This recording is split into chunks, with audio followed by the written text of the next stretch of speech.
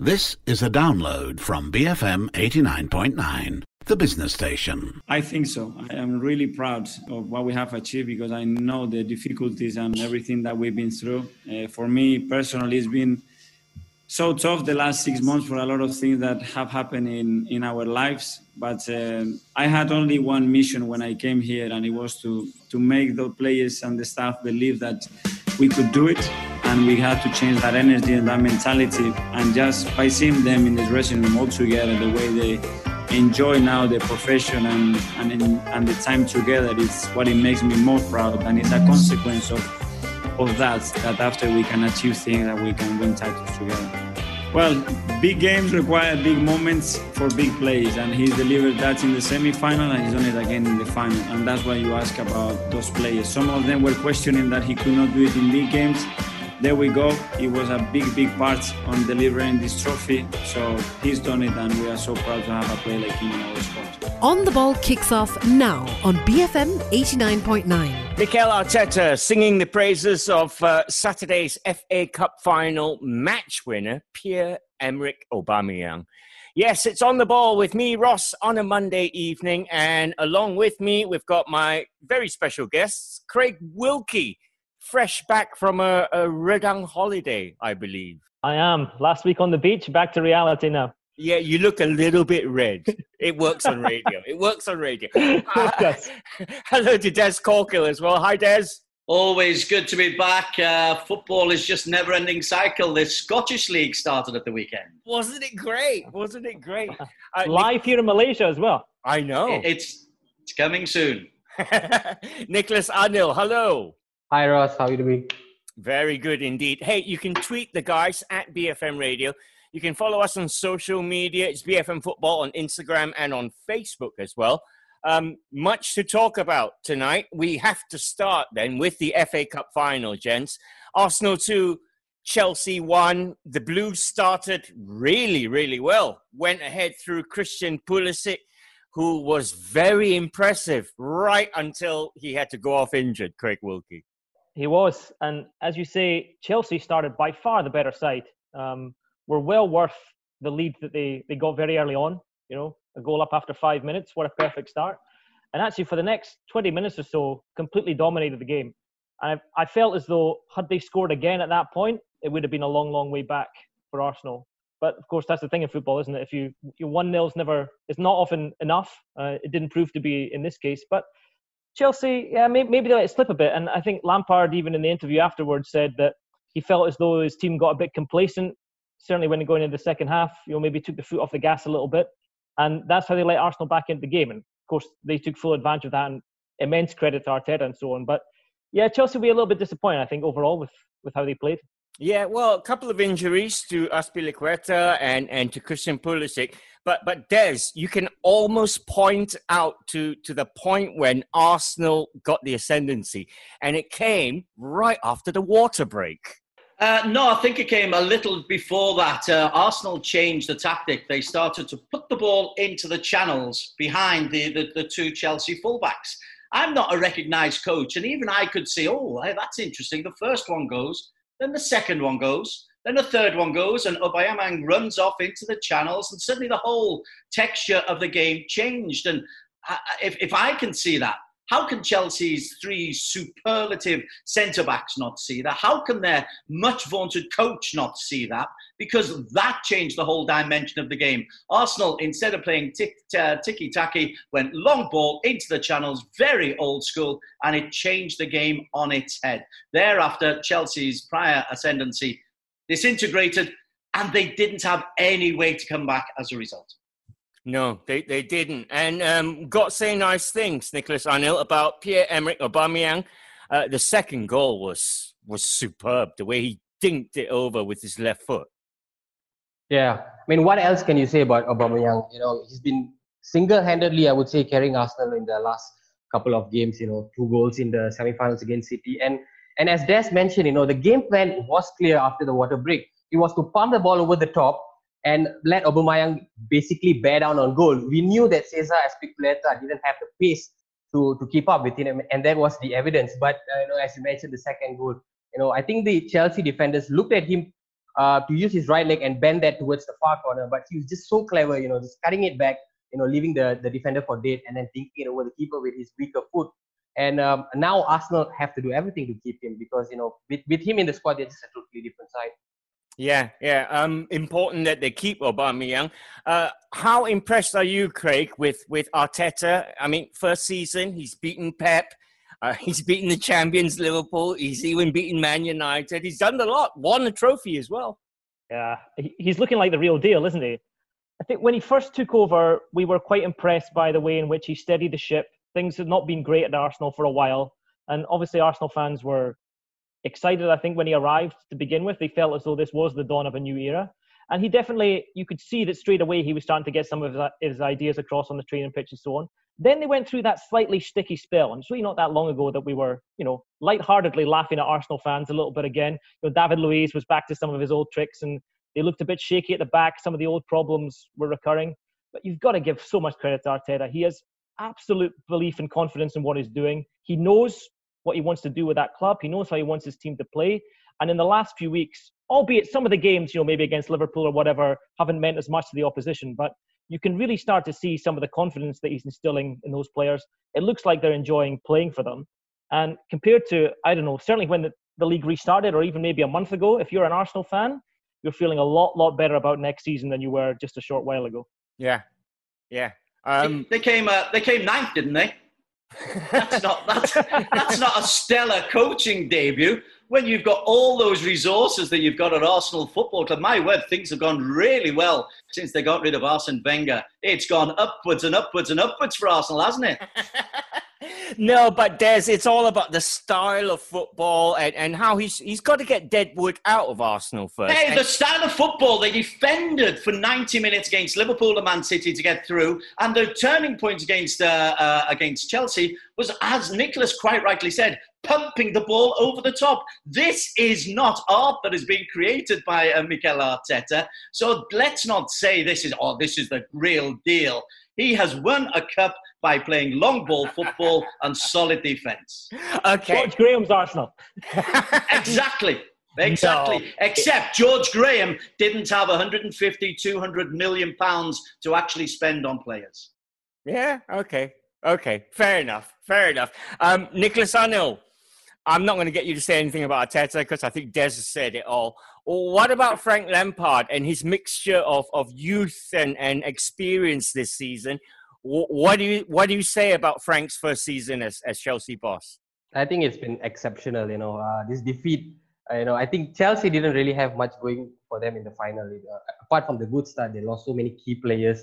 And as Lampard correctly mentioned, there's so many good takeaways from this defeat that they can use for the coming season. I think when we all watched the first opening match against United, when they got trashed 4-0, we never thought the season would have panned out like this for Chelsea. But credit to Lampard, he's worked such wonders with the resources he's had. Not forgetting the transfer ban that they had, which meant they couldn't sign any new players. He's blended in a lot of English young players into the squad to complement the experienced players as well. And a couple of key decisions, dropping Kepa when results weren't going Chelsea's way, when he was not performing. Mason Mount has been a revelation as well. And bringing back Olivier Giroud into the squad during the vital phase of the season, which eventually ended up with him banging in crucial goals and ended up getting Chelsea into the Champions League. So all this is absolutely key takeaways that Lampard can draw upon. And not forgetting the fact that he's already reinforced his squad with a couple of fantastic signings in Timo Werner and Hakim Ziyech, and possibly more to come. And I think we can only see greater things from Lampard and Chelsea moving on to next season. So let me just correct that. Sarri came third and won a trophy.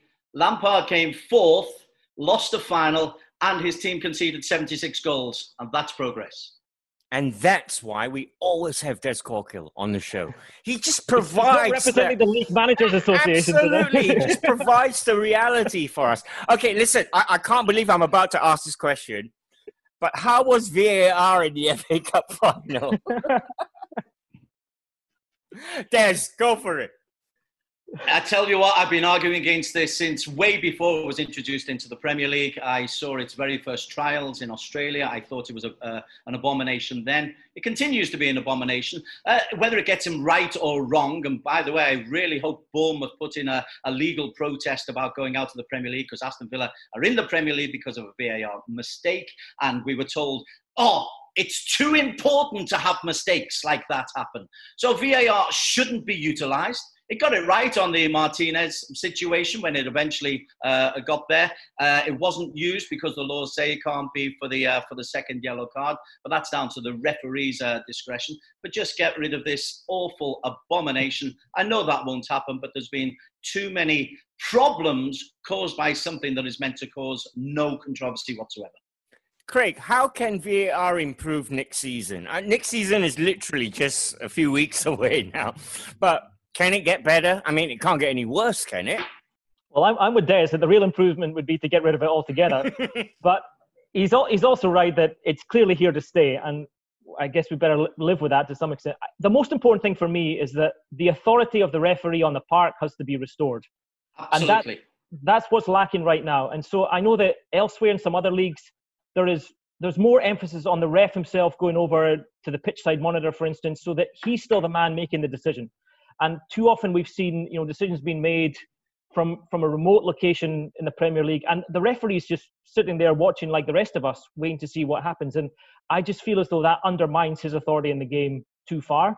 So that's one thing I think they need. I think that's something they're already talking about in terms of how they might reform it for next season, and I hope that's one thing that they do. Okay. Well, Mikel Arteta becomes the first person to both captain and manage Arsenal to victory in the FA Cup, which is quite something. All right, let's move on. Big news of the week. Des mentioned Bournemouth.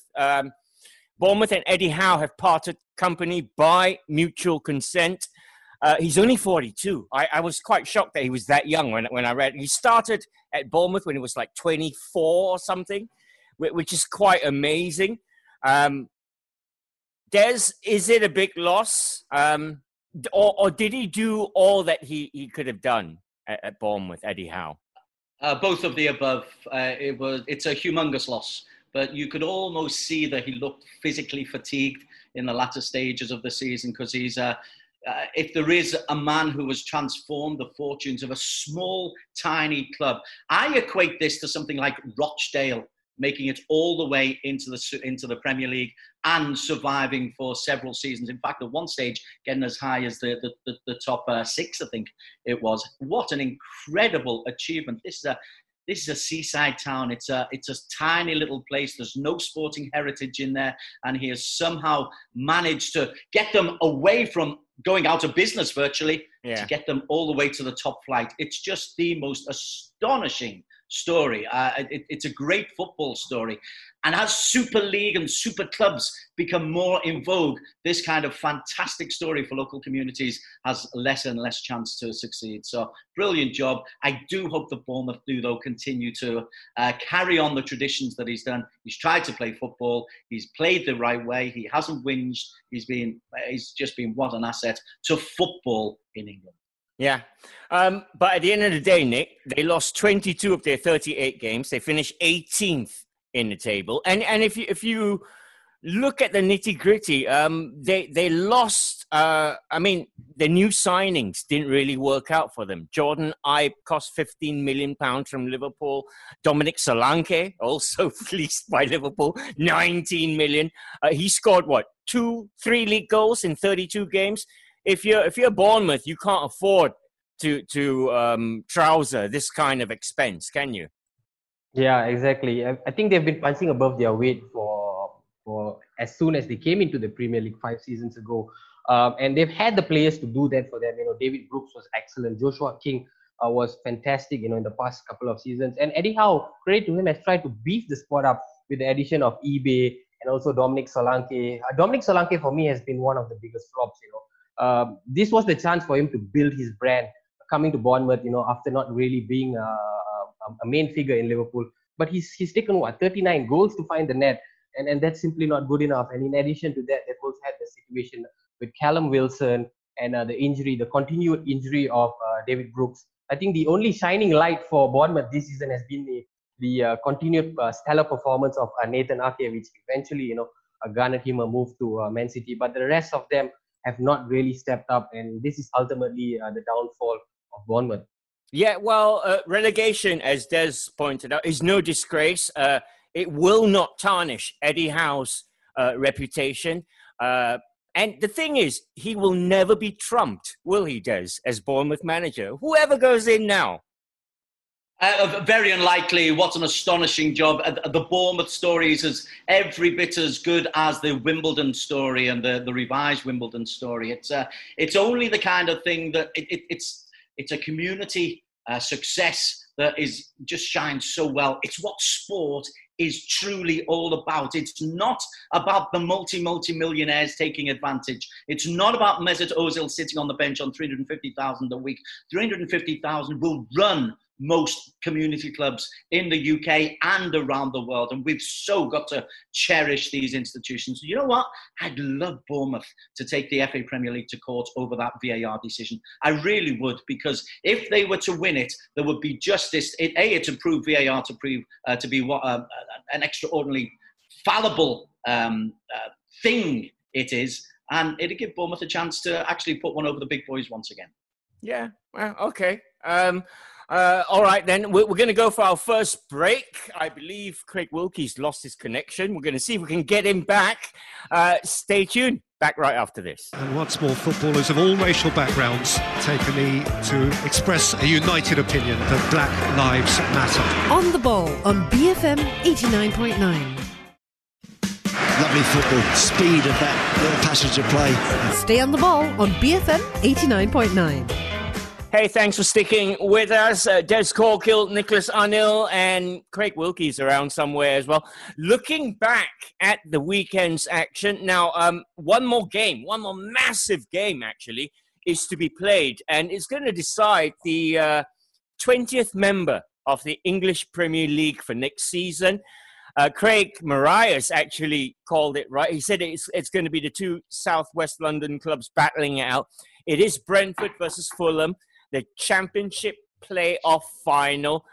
Des Corkill, this is the kind of game when I was growing up in the UK, these were great fun to watch. You get the commentator going, and this game is worth £100 million, and it really is. It's going to be the most expensive London derby ever played, this one. Yeah, sadly, you're right. It is all about the money, but there's also a great opportunity for both Fulham and Brentford, who have, Brentford have got a brand new stadium to move into if they were to qualify. Fulham have revamped the Thameside stand that they've got. So these teams are investing in their local areas. London football is vibrant at the moment, but the Brentford story is terrific because they've got a working model that isn't Moneyball, but it's one that it's a distinct way of playing based upon statistics and based upon data. Thomas Frank has come in and been a part of this project. They might have good players, they sell them on. Ollie Watkins was a right winger last year. This year, he's their leading scorer. They've got a system of play where it's not about the superstars, it's about the way that they play, and everybody's got to buy into this. So I think from an interest point of view, just to see something different, I'd love to see Brentford just get over Fulham. We've seen Fulham before, we know what they'll bring, but I'd love to see Brentford in the top flight. Yeah, well, it's going to be big. Fulham arguably have the momentum going into this because they did really well to get themselves into the playoffs. And Nicholas Arnold, the big news as far as Fulham's concerned is the Championship's top scorer, Mitrovic, is back. He missed both the semis, both legs of the semis, but he's back and he's massive. Fulham need him. Yeah, definitely. I was surprised they actually did well without Mitrovic. Neskins Kabanu, another striker, really stepped up. What a great name, Neskins Kabanu, yeah? Yeah, and I think it'll be good to see if both of them can play together because I don't know if Mitrovic has the legs to carry on for 90 minutes. But Fulham will be coming into this match as underdogs. I think the momentum is with Brentford at this point. If we look at the race to promotion last year, this was the form that Aston Villa brought to the table. They won like 10 matches in a row. Eventually ended up going through the playoffs and winning and entering the championship, the Premier League. And Brentford are displaying that same type of form. You have to look at that last two defeats. I think they have overcome that last two defeats in the league, and somehow got past Swansea. But Fulham will have to bring everything to the fore. They will have to depend heavily on Mitrovic, who has been their focal point. Niskans Kabanu as well. They will be going in as underdogs, but just judging by the experience that Scott Parker has developed into this team, they do have a chance. But I still think they will be underdogs facing this high-riding Brentford side. Yeah, they don't have a great record, Brentford, in finals and playoffs as such. Brentford versus Fulham then is a Wednesday, 2:45 a.m. kickoff, and I have been told it is live on Astro Supersport. So do check your listings. Well worth a watch, that one. Well worth a watch. Serie A wrapped up their season at the weekend. Champions Juventus suffered their first Serie A home defeat in 40 matches. They lost to Roma. But Sarri has finally got his title. Des Corkill. He was given billions to achieve it, wasn't he?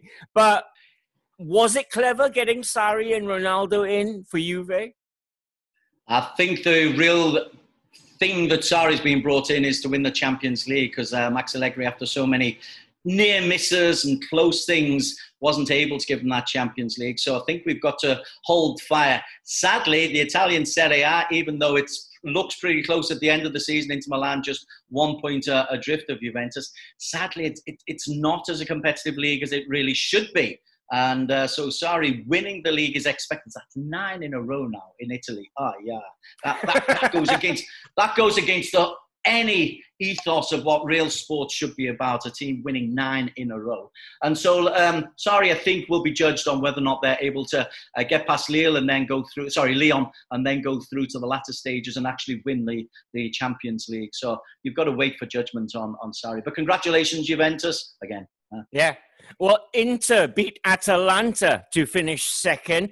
Antonio Conte's Inter, they did really well. I was reading this weekend. Inter have apparently prepared a mammoth contract to sign Leo Messi. It works out at something like £4 million a month. He's going to trouser if he joins. So Conte was asked about it, and he said, "Are you kidding? Messi, do you know how hard it took me to get Lukaku in? You're talking about Messi," which I thought was so funny. But his Inter side finished second. Atalanta finished third. They scored 98 goals in Serie A this season. Craig, you like Inter? You like Atalanta? Do you think Juve's dominance is going to be challenged soon? I really hope so. I felt as though this season we might finally see a real title race in Italy. And I feel as though we almost got there. There was a period just after the restart where those teams at the top were pretty tightly bunched together, and it seemed like it would go the distance and finally there would be a real challenge to Juve's dominance. It didn't quite turn out like that. I know the final standings make it look very close, but that's really just the way Juventus have eased off a bit in the last couple of games. But certainly looking ahead to next season, I feel as though Conte has laid the foundations to take Inter on and genuinely challenge for the title. I hesitate to praise a manager with Des here now, because he'll probably tell me what Conte's done wrong. But I mean, to be honest, I wasn't convinced by a lot of the signings he made, Lukaku included. But he seems to have molded them together into a pretty coherent unit. He's got them playing not necessarily the most flamboyant or glamorous football in the world, but he's got them playing pretty effectively and picking up results for the most part. So they'll definitely be feeling good going into the next season. And Atalanta have just been an absolute revelation. Yeah. The way that they've played this season, both domestically in Italy, and also let's not forget that they're still in the Champions League. Yeah. And they'll be facing PSG. And by the way, I don't think that's a very easy tie for PSG at all, given some of the attacking options that Atalanta have. They've got nothing really to lose. They'll just go out and enjoy that fixture, and who knows how far they might go, especially with the Champions League format that I know we'll talk about later, of how that's going to be concluded. So, yeah, pretty exciting times for them. Got to give Ciro Immobile a shout out, because not only did he end up a Serie A top scorer in the whole of Europe, he's equaled Higuain's record of 36 goals in 38 games. that's phenomenal. He doesn't even come from a team that's dominated or won the title. Precisely, and in many ways it actually just illustrates the fact that you don't need star names to actually be successful. Let's look at Atalanta. They're not filled with star names. They're filled with good players with a great team ethic who've overachieved. Ciro Immobile has been around. He's been an Italian international, but he's never been one of the superstars. But if you just look at the way he took his 36th goal in 38 games, it's an instinctive striker's goal. It's a wonderful achievement. I'm so glad we're not talking about the big superstar names for once, and Immobile deserves such credit. Nearly a goal a game in Serie A. That's phenomenal. It's phenomenal. Absolutely phenomenal stats. We should also give kudos, Nicholas Anil, to the oldest player to score 10 goals in a Serie A season. I'm talking about 38-year-old Zlatan Ibrahimovic. He's going to stay for next season as well, so he'll be 39. Yeah, he pretty much saved the coach's job. I think when he came in, AC Milan coach really was on the ropes, and Zlatan has just come in not shorn of confidence whatsoever. And he just continued bagging in the goals. For a player like him, I know that he's played in the Serie A, but to go to the MLS, and then to come back at this age, in a team that is filled with a lot of younger players, to exert that same sort of gameplay, that same sort of leadership qualities is not easy, but Zlatan has done it, and he demands such a high standard for himself, and I guess it rubs off on the rest of the team as well, and he's a shining example to continue at the age of 39. I do not doubt his abilities to continue finding the net for AC Milan.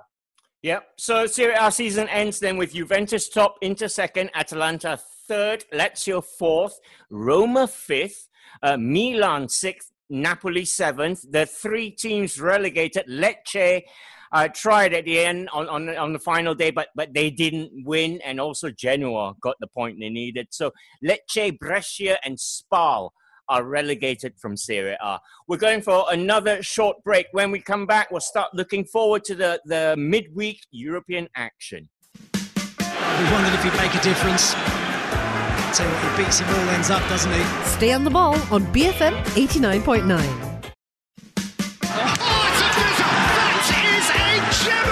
This is On the Ball on BFM 89.9. Hey, thanks for sticking around. Nicholas Anil, Craig Wilkie, and Des Corkill here as usual. You can tweet us at BFM Radio. You can also follow us on social media. It's BFM Football on Instagram and on Facebook as well. We're welcoming back Europa League and Champions League this week. First up, Europa League on Wednesday and Thursday. Man United, Nicholas Anil, have a 5-0 lead against Linz of Austria. They did very well last time out. Will Ole's boys have any trouble for you in this one? Will he play the kids? I would like to see him play the kids. I think United have a lot of players waiting in the wings to come on. I would like to see more of Tatic Chong.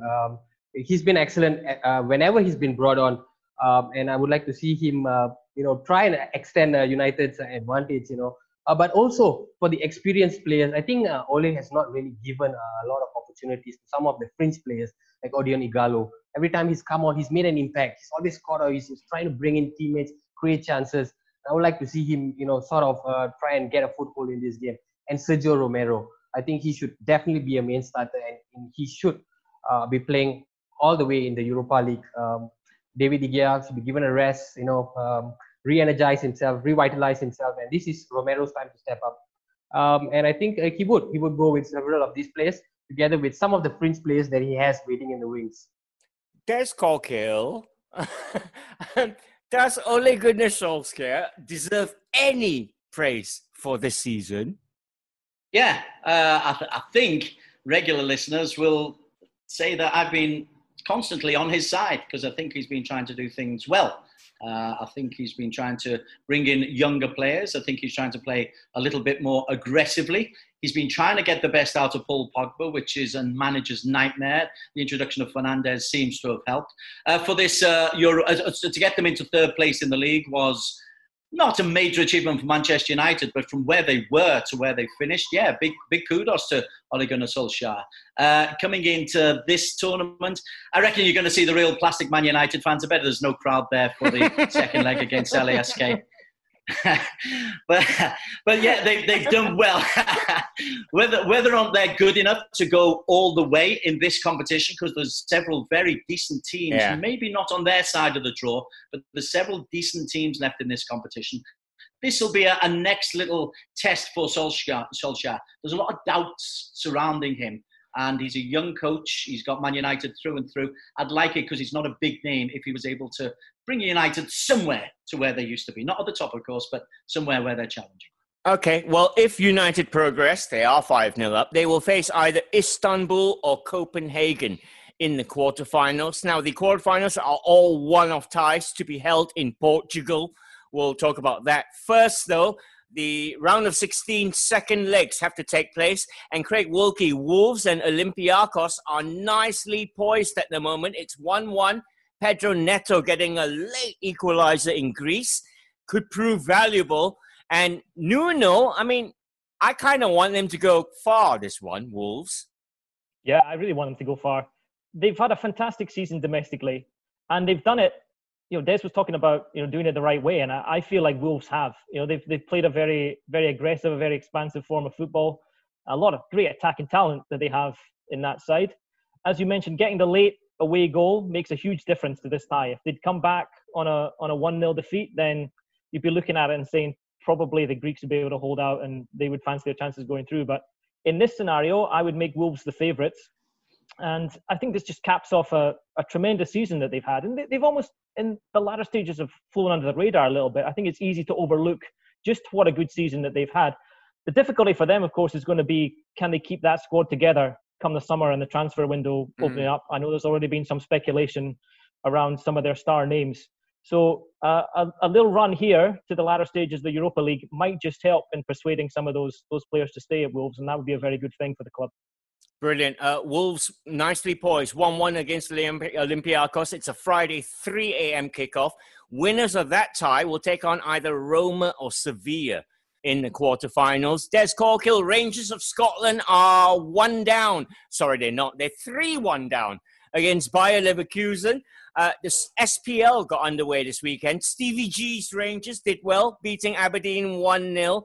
But this one might be a bridge too far for them, chasing a 3-1 deficit. They don't look like they've got any strikers up front at the moment as well. Scottish teams, even including Celtic, find it, I think, a little bit difficult when they step up that level. And Leverkusen are not only one step, possibly 2 steps up. They're competitive in a very competitive German league. They've got some real quality players. You keep hearing about them possibly moving to England for stupid amounts of money. Leverkusen are just a good side. Rangers, under any Steven Gerrard team, will do their best to be competitive and organised and compact. But as you quite rightly say, I don't see. Ariba looks a nice player. The dreadlocks are very spectacular to look as well. And who's the striker up front? The nutcase. He's not bad either. Morelos. He's not bad either. But against top level opposition, and Leverkusen are top level opposition, I think it's a bridge too far. Okay, well, they are 3-1 down. It's a Friday, 12:55 a.m. kickoff at 1, Leverkusen against Rangers. They will take on either Inter or Getafe in the quarterfinals. Now, very interestingly, there are 2 ties in the Europa League that are just going to be single leg, one-off ties. One of them is Inter against Getafe. It's going to take place at the Schalke Arena in Gelsenkirchen in Germany. And Nicholas Arnell, do you fancy Inter in this one? Actually, I quite like Getafe in this for some reason. But yeah, I mean, Ashley Young and Inter, I was reading, they're all primed for this. They're looking forward to this. Yeah, they are. And they've been a transformed side since Conte took over. I think there were a lot of questions about Conte's leadership. We know he's a very volatile manager and how he likes things done his way. But he's somehow banded this band of players. You know, he's taken a unique set of players from the Premiership and somehow made them work. You know, against all odds. You know, you see Ashley Young in the form of his life. You know, scored a wonderful goal at the weekend. He's got Victor Moses. You know, I think arguably his best player transformed under him, even back in the Chelsea days. You know, and Lukaku, not forgetting Lukaku as well. What's very interesting about this is whether Conte will stay with Inter beyond this season, because he's recently come on and he's hit out at the Inter management for not protecting the team enough. And I think if he were to go, he will definitely want to go with intent. And by intent, meaning to go all the way in this Europa League tie. And I think he's got the quality, he's got the experience in this side to overcome a Getafe side who's only won once in 11 matches. So Inter definitely going into this match as favourites, and Conte to prove his worth in more ways than one. Brilliant. Inter Getafe, Thursday, 3 a.m. kickoff from the Schalke Arena in Gelsenkirchen. The other one-off single-leg tie is Sevilla against Roma, Des Corkill. Roma this season have been fun. We spoke briefly about them when we talked about the Serie A. This game takes place in Duisburg. Who do you fancy here, Sevilla or Roma? Italian clubs always, but I think it's fair for me to pass this one on to Craig, because I know Craig follows Roma fairly closely, and even though they only came 5th in Serie A, Craig, they're a decent side. They're defensively strong, and they've got one or two very good younger players coming through to make them decent offensively as well. Yeah, it's true. Zaniolo, I think, is the youngster playing on the wing at Roma, and is, I think, maybe seen as the next big thing in Italian football overall, actually. There's a lot of hope for him across Italy as a whole. It's a very intriguingly, well, not even poised. I mean, we'll see how back to the good old days of straight knockout cup tie football. This one, so we get 90 minutes and we see who's the better team on the night. And I do fancy that Roma have enough quality in that side that can take them through this tie. And then once they get into that next round, playing all those games over the course of a week in Portugal to determine the final outcome of this tournament, again, they'll be feeling as though, in terms of salvaging a season, because it has been up and down domestically, their Serie A form. They've had some youngsters come into the team, and it's taken a little bit of time for them to settle and try and gel. And they've gone through so many managers in the last 4 or 5 years, so consistency has been a bit of a problem at the club. But this is a chance to try and get some silverware, which is always a big thing. I mean, we look at the effect on Arsenal potentially of winning the FA Cup. If you can get some silverware in your hands at the end of the season, then you'll be feeling a lot better about how things will go next time. Brilliant. Sevilla vs Roma then, one-off tie, Friday, 12:55 a.m. kickoff. The winner of that one takes on either Olympiacos or Wolves in the quarterfinals. The other ties we haven't mentioned, Shakhtar Donetsk is 2-1 up against Wolfsburg. Winners of that one will take on either Frankfurt or Basel in the quarterfinals. Copenhagen are 1 down against Istanbul. Winners of that one will take on Man United in the next round. And that's about it for the Europa League. We're going for another very short break. When we come back, then, Champions League chat. That's it. It's all over. This is a big win. On the Ball on BFM 89.9. A 2-goal lead, a picture for goal, and that should be job done. Stay on the ball on BFM 89.9. And we are back. Nicholas Arnil, Craig Wilkie and Des Corkill, looking forward to European football. All the domestic seasons done now. We know the FA Cup winner. Well done, Arsenal. Champions League returns in earnest this weekend. So Friday night, Saturday morning, and they don't come bigger than Man City against Real Madrid. Man City 2-1 up against Real Madrid. City hit back against a 10-man Real Madrid in the first leg. Gabriel Jesus and Kevin De Bruyne were on target for the visitors. Now, obviously, with Liverpool running away with the title this season, Des, Pep Guardiola is going to see this as his most achievable and the one he really, really wants. Absolutely, but so will Zinedine Zidane. This is one of the giants is going to fall. Real Madrid are very capable of turning on a superstar performance and winning in Manchester. So, but yeah, I tell you what, if Guardiola is to be perceived as a great coach, he already has 3 of those greats. He's got to win the Champions League with another club like Man City, because that would be a project that's expensively assembled, as he's seen from start right the way through to the end. This is his best chance. Yeah, but is the squad good enough? Is this Man City squad better than the Real Madrid squad for you, Nicholas Arnil? I think the City squad is exceptional. Apart from their defensive the center belly of their defensive partnership. I think the rest of the squad is just absolutely wonderful. They've got quality players in every position, but the focal point which Zinedine Zidane will be targeting is central defense. We've seen City suffer so many times because of the weakness in central defense, and this is what Guardiola will have to work on. He really did well in the first leg when he didn't absolutely play City's philosophy. He actually sat back, and I expect him to do so in this leg as well. Not go on the offense, even though City are playing at home, because they have a lead to protect. It doesn't really matter if they do not score; they will still progress. What's important is keeping that lead, and I think that's what City will look to protect from the offset, and that's what Real will look to try and penetrate from the offset. So it'll be very interesting to see how the City defense line up against Real Madrid attackers, who have been going great guns.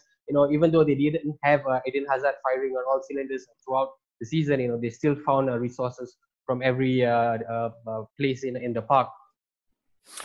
So Man City, Real Madrid is a 3 a.m. kickoff. Now the winners of that tie will take on either Juventus or Lyon. Lyon hold a 1-0 advantage going to Turin for this one. This is also a Saturday 3 a.m. kickoff. Des mentioned, Craig, that Sarri has been brought in to win the Champions League. And you can probably add Ronaldo into that as well, especially brought in for this title. Can they get close this season? Are they nicely poised for you? Well, so long as they can get through this tie, then they've got a chance. As I was saying earlier, I think the nature of the tournament now, how it's going to be concluded, it really seems very open. And you look at some of those other clubs. I mean, Manchester City, Real Madrid, they've had inconsistent seasons, and none of them are looking absolutely dominant right now. So again, any of those sides that get through to that next round, for me, will be feeling confident. Juve, of course, have got a job to do here. It's no given whatsoever that they'll get through that. And you're right, though. It's after such a long period of domestic dominance, 9 titles in a row. Really, all the focus now has shifted to can they bring home the European Cup again? And that's what Sarri was brought in to do. More importantly, that's what Ronaldo was brought in to do.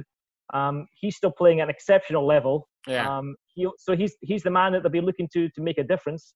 And yeah, he's that one player who can really make something happen at that level, and he can turn a game. And so I expect that they will just have enough to get through this tie, and then after that, they've got a shot. Brilliant. So your 2 ties on Friday night, Saturday morning then. Man City against Real Madrid. Winners of that will take on Juventus or Lyon. Both Saturday, 3 a.m. 2 games on Sunday. Des Corkill, Bayern Munich are 3-0 up against Chelsea.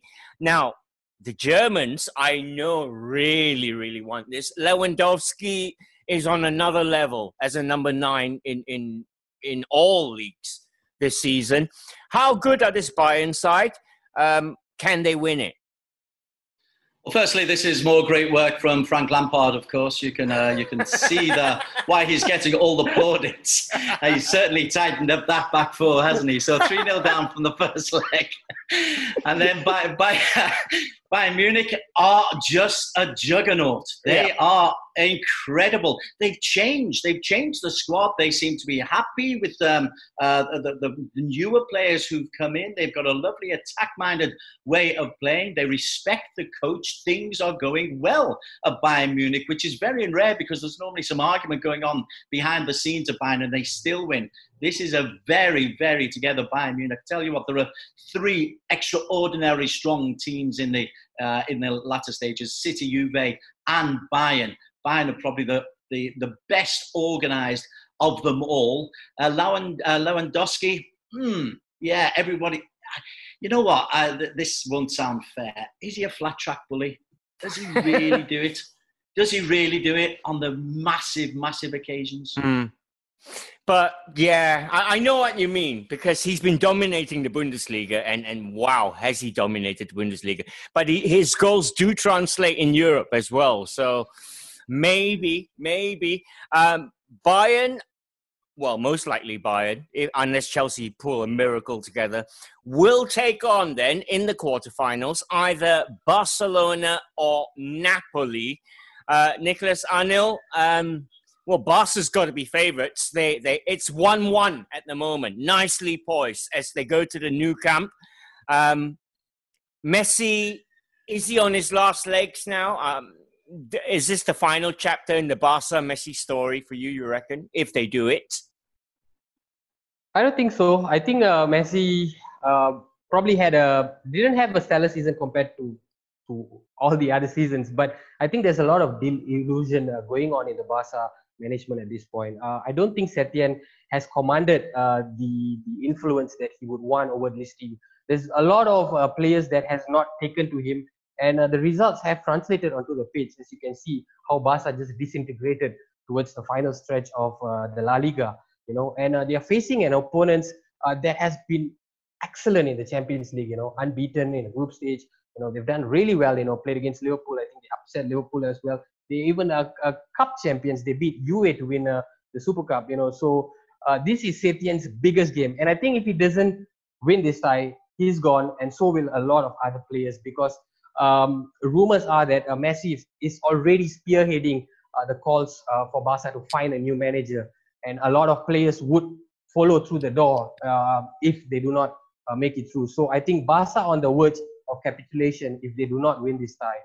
And Napoli have got a great chance here to cause an upset and qualify for the next round. Yeah. I mean, if you're Napoli, Craig Wilkie, this is hardly any pressure. All the pressure will be on Barca and Setien and Messi. And you can go, and Napoli are good enough to pull this off as well.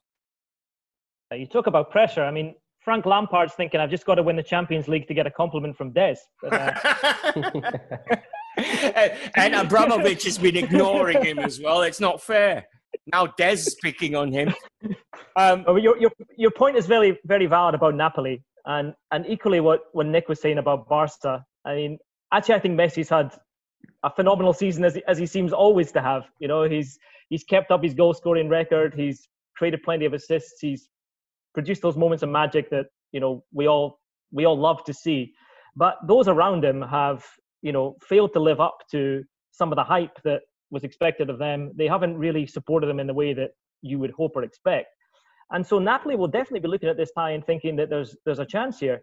And because the way Barcelona faded towards the end of the season, you could see that Real Madrid were getting to them, even mentally. It felt as though they just didn't have some of the belief to go and win those games against even some lesser opposition in Spain. So I don't think Barcelona can or should take this game lightly at all. And let's not forget that Napoli haven't had the greatest season in Serie A, but they've got some good players as well. So they will definitely feel as though this is a chance for them. And again, I go back to my previous point. If they can turn this around and get through to the next round, absolutely no reason why they can't go further, semi-finals, whatever it might be. So yeah, couple of very interesting ties, these one-off legs. Brilliant. So that's your Champions League for the weekend. Man City against Real Madrid, Saturday, 3 a.m. Juventus against Lyon. Lyon with a 1-0 lead there, also Saturday, 3 a.m. Bayern 3, Chelsea 0. They play Sunday, 3 a.m. And Barca, Napoli 1-1 at the moment, also play Sunday, 3 a.m. We're going to be talking about this on radio on Monday. For now, let me say bye and thank you to the guys. Many thanks, Des Corkill. Always a pleasure. Remember, local football is making its comeback as well. The league restarts August the 22nd, round 5 from August the 26th. A couple of friendlies that you can't go to, but you can actually just keep an eye on. We'll be following it on the MFL website. Brilliant, brilliant. Many thanks to Craig Wilkie as well. Thank you, Ross. Always a pleasure. And thank you, Nicholas Arnil. Thank you, Ross. Have a great weekend, everyone. Yeah. Well, have a great week, everybody. A week. Yeah. I'm still in the weekend mode. Let's look forward to it. Why not? Well, it's all this working from home stuff, isn't it? Hey, thanks for listening. Bye for now. Some people are on the pitch. They think it's all over. Follow BFM Football on Facebook and catch On The Ball on BFM 89.9. It is now. It's ball.